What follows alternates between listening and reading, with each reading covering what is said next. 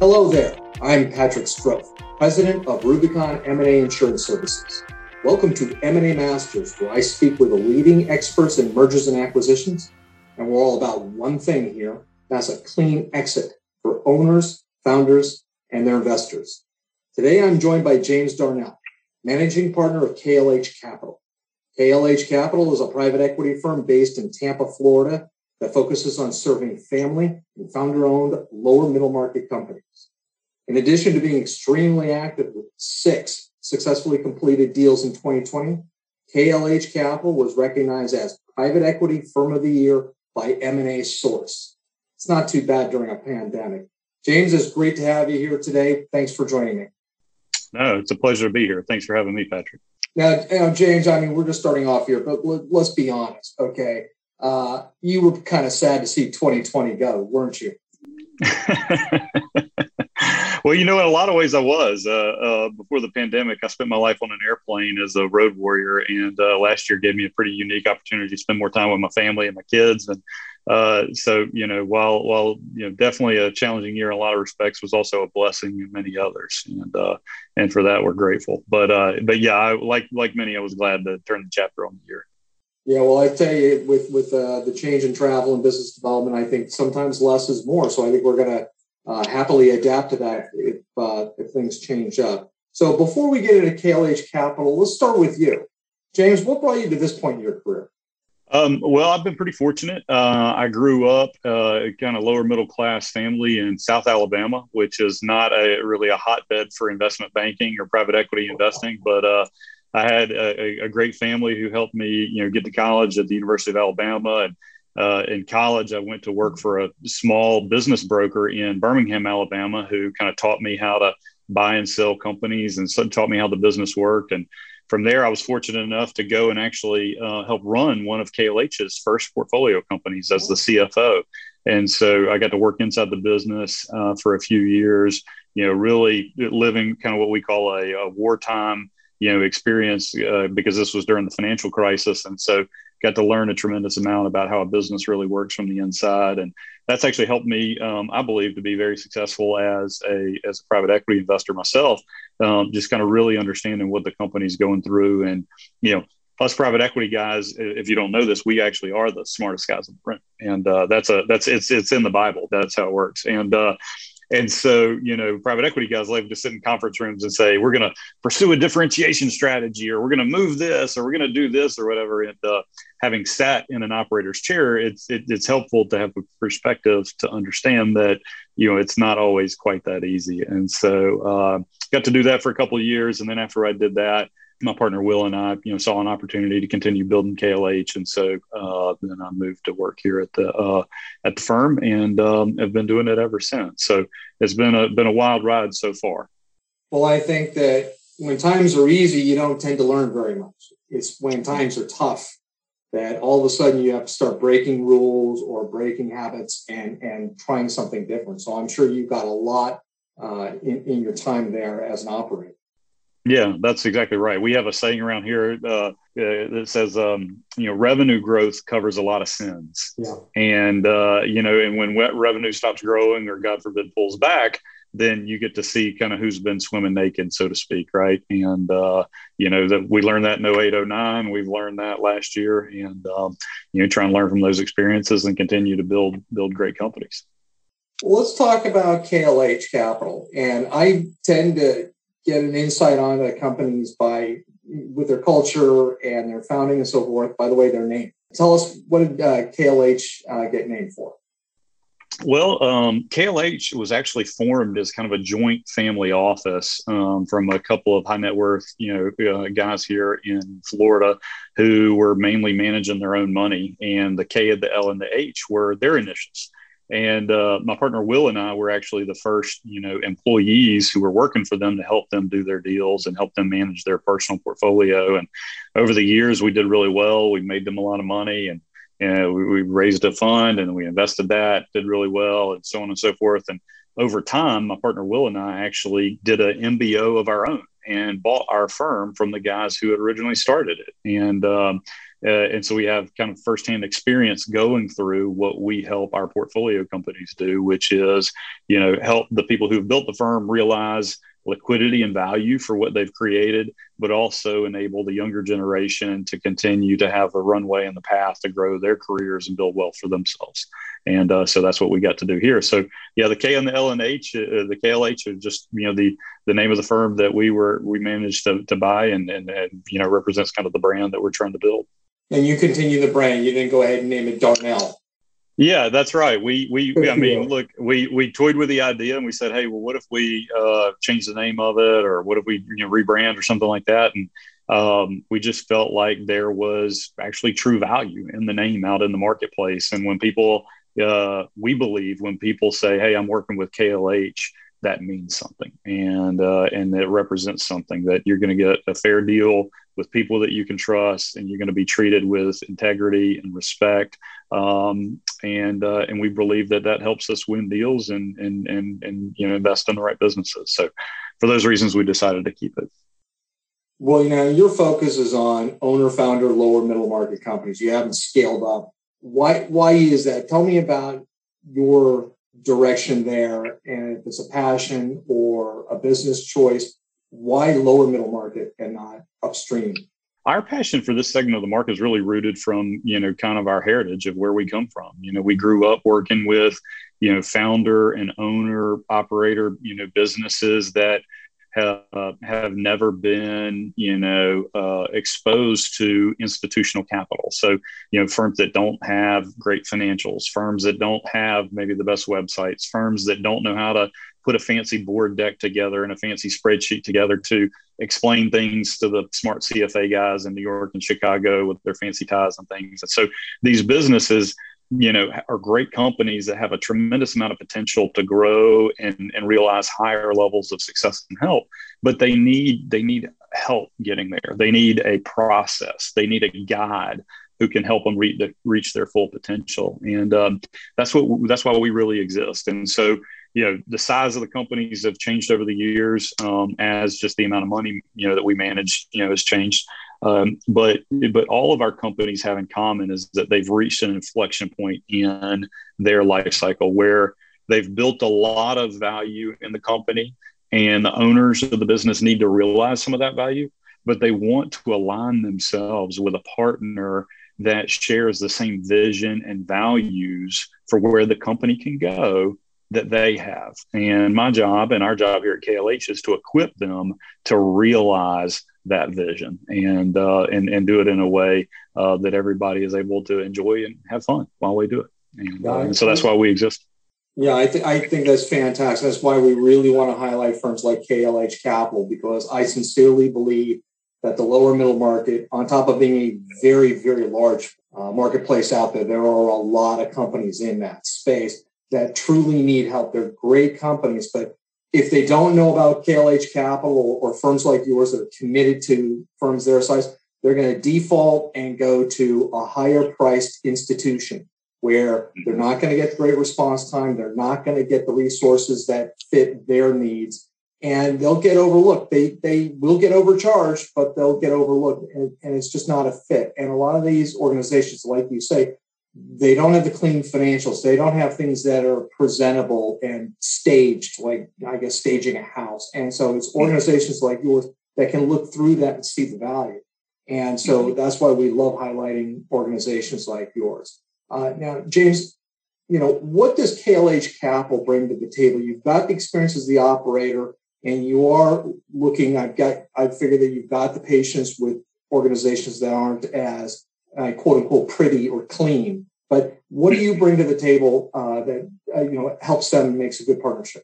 The primary thing that we bring to the table is experience helping companies make the transition from family owned or entrepreneur led businesses to companies that can run with the premier middle market businesses in their industry, right? And so there is a large chasm, if you will, between where these companies are today and where they need to get to, both in their maturation, their leadership, their systems, all those types of things. And that's not a knock against where the companies are today, because those businesses are great companies. They've created a lot of value. If they've done well, they've, created a lot of wealth for the, family or the entrepreneur who's built it.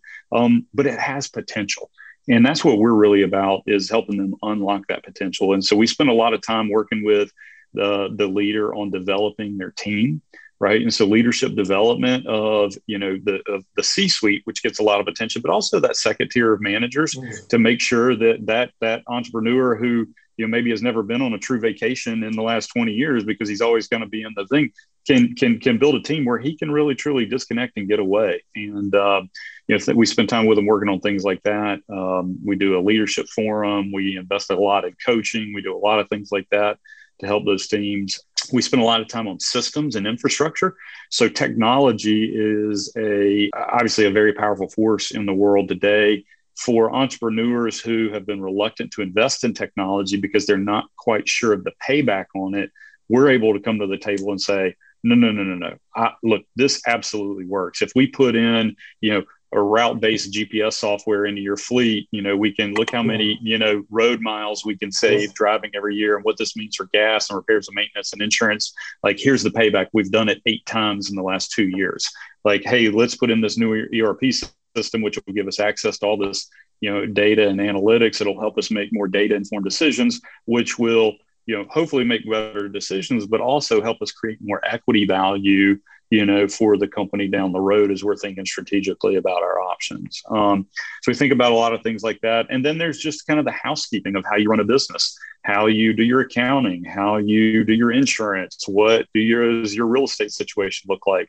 And so we're able to kind of help with all of those types of things, both at a board level and if the company needs, kind of at an operations level with some of our operating partners that we would bring in. So, well, I think it's unique in what you say here, where you're not just helping the C-suite. You're going down a level to middle management, the folks that have to implement and monitor and actually give feedback. And I can't understate how important that is, because particularly when you're incorporating new technology, and you probably have a lot of cases, and we'll talk about your target profile clients, but and portfolio companies. But I can imagine that not everybody embraces new technology the same way, and there are some that will actually really fight it. And you talk about the GPS routing, because I had experience with that with a moving and storage company where they really fought, the division manager, whatever, really fought the new electronic GPS system. So it's helpful to have that guidance, not just a checkbook. Yeah, no, that's exactly right. And we're, as you even said that, I'm thinking about one of our portfolio companies right now where the CFO is fighting me on the idea of putting in a new inventory management system because, he kind of likes it how he likes it and stuff. But the problem is it doesn't, allow for the centralized purchasing and things that we need to do to be able to make the business more efficient and more lean. And so, but that's the job, right? I mean, and this is where we, I got a lot of kids, so I think about things in kind of the parenting paradigm a lot of times, right? And you can use the carrot or you can use the stick. And, we don't ever like to pull the stick out. And so it's just a matter of, okay, maybe you're not a carrot guy, maybe you're a strawberry guy, but there's something I can do to help you, get you to where I want you to go. And sometimes I got to nudge you along a little bit, but, once everybody's able to get over the reluctant fear of like, you're here to change everything, then we're able to generally make a lot of progress on some of these initiatives. Well, I think the other observation I make with what you're saying here is that unlike the perception, the non-M&A perception, where you're not involved with this on a daily basis, when you come across your experience in mergers and acquisitions is from what you hear in the news. Is company A buys company B and goes on. Right. You cannot remove the human element in mergers and acquisitions. Okay. It is really a group of people choosing to partner with another group of people with the objective that 1 + 1 = 5. And if you try to remove that human element, you're not going to move forward. So it's great that you guys focus so much on the training and the education and the coaching. Coaching is great. I mean, and that's a new development in education now. Everybody now has a coach. Yeah, no, that's exactly right. I mean, I think 20, 30 years ago when, the idea of private equity in, what we call today the lower middle market came to be, it was really just financial engineering, right? If you bought a company cheap enough and it didn't go bankrupt, then you were generally going to make money because you used debt. And it was just, frankly, it was pretty simple and not a lot of work. But these days, you have to do that. But like, it's not necessarily about, what you pay for a business, because everybody kind of understands what fair value, is for most companies, and nobody's really going to give their business away anymore.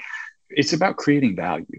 You have to actually create value, or you don't have a reason to exist. And so that's where my partners and I wake up, every day thinking about. It's like, okay, we're very fortunate. We have 8 companies that we are fortunate enough to, be partnered with right now. And Lord willing, another 8 that I don't know about that are out there somewhere, today. And we're waking up thinking about, how do we add value to those guys? How do we help those teams be more successful? How do we help them grow? And what do we have to do to make that happen? Well, I'm sure those 8 companies are looking for you right now, James. Why don't you give me the profile of your ideal target? What are you looking for? So we focus on industrial service and distribution businesses, and sometimes light manufacturing businesses that are typically going to be between 20 and 50 million per year in revenue, that we think have the potential to double over, the next 4, 5, 6, 7, 8 years. And wow. Those are the types, if I was to describe the perfect woman, if you will, or the perfect deal, then that's what it would be.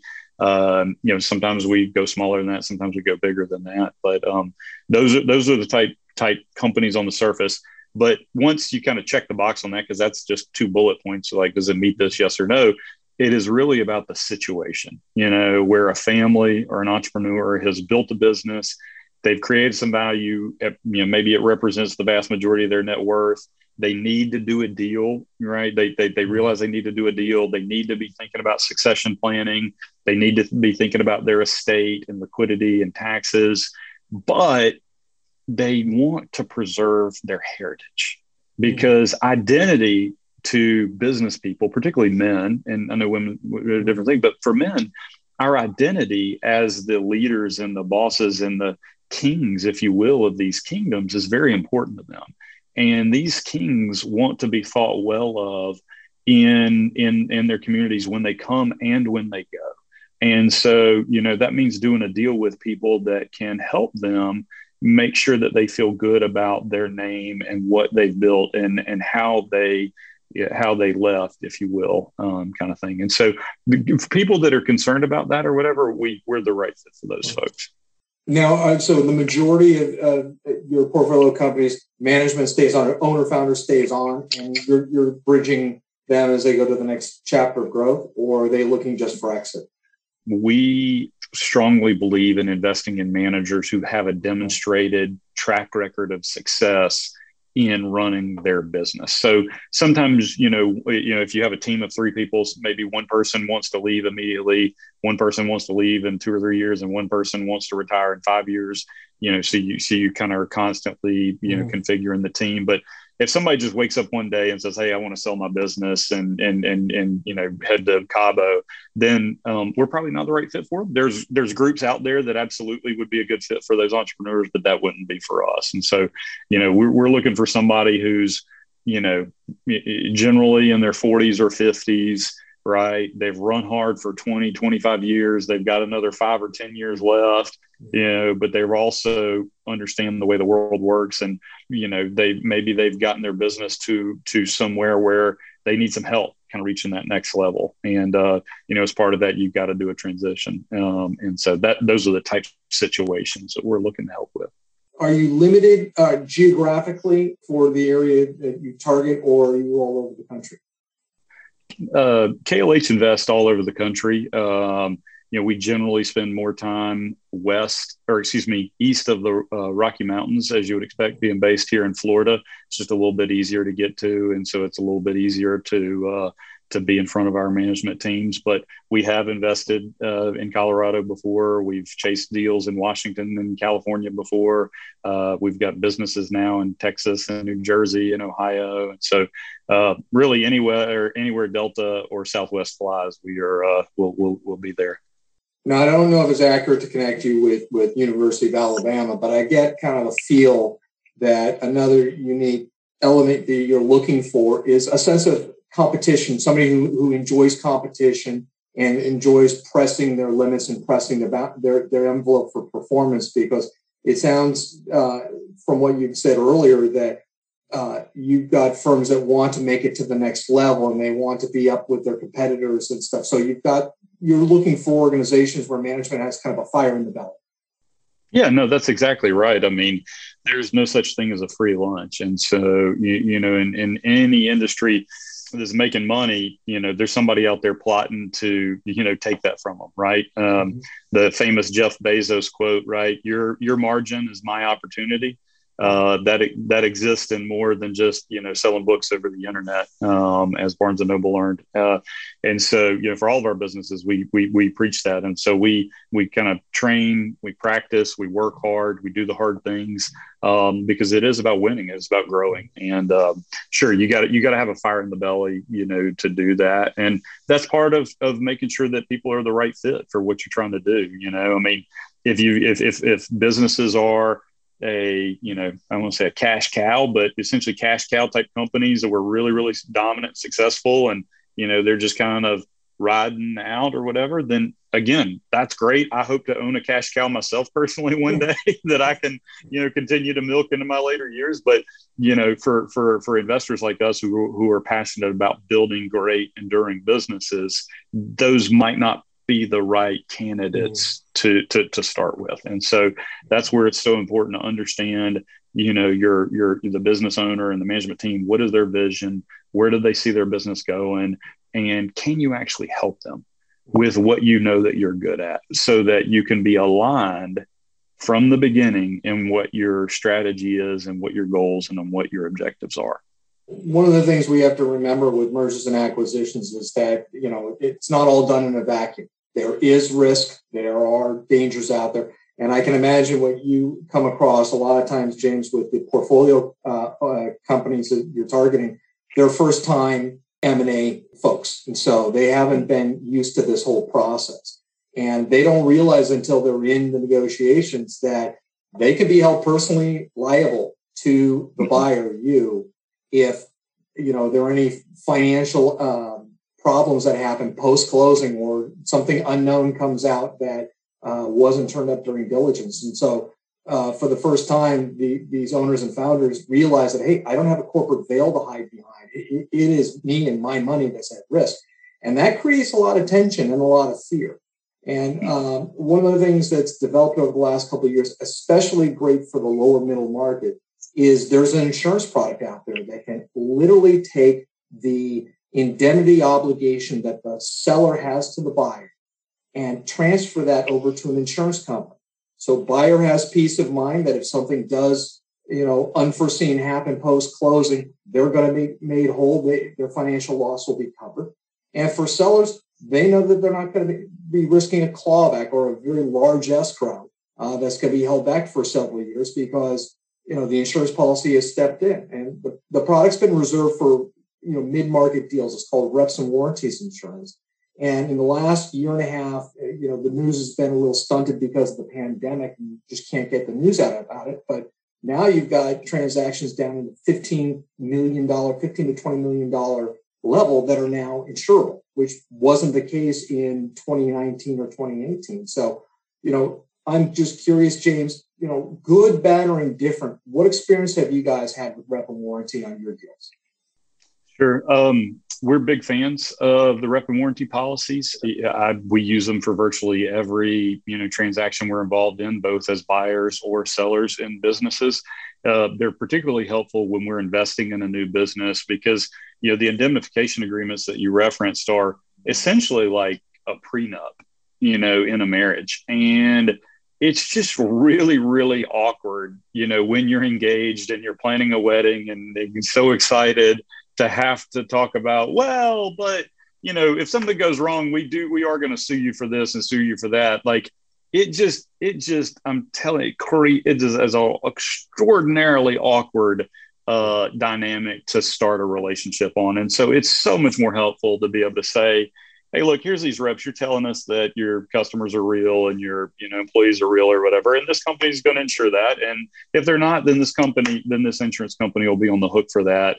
And so you don't have to worry about any of these reps, and we're all good, right? And it just allows the relationship to really kind of skip over that part of the. I don't say skip over the part because you still have to negotiate it, but it just sets a fresh paradigm for the relationship when you start out. And for us as investors, it gives us a lot of comfort because we've been in the situation before where, God forbid you do have a claim, but this is your CEO who is running your business. Do you really want to make a claim against your, CEO or your management team, who's running your business for you, kind of thing. And so before the rep and warranty policies, came to exist, the indemnifications, while they, gave you, some level of comfort, they weren't really that valuable, for a lot of people. And so we see a lot of benefit on the buy side. And of course, when we're, fortunate enough to be, exiting some of our investments, we don't want to be exposed to contingent liabilities for years and years down the road either. So we, use them there. And I do, agree with you, Patrick, that they have become much more feasible for smaller deals. I'm under LOI on a business right now that's a $16.5 million purchase price, investment. And it's an add-on for one of our existing portfolio companies. And we'll be using, rep and warranty insurance for that transaction. And, the costs just kind of get baked into the cost of the deal and everybody understands it. And it's really not that big of a impediment to being able to get a great deal done.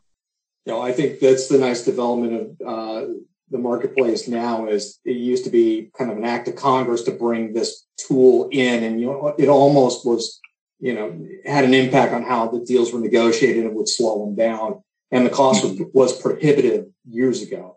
And it's become a very, very elegant tool that's accelerating deals. So James, as we record this, we're now into the new year. We're coming up on spring.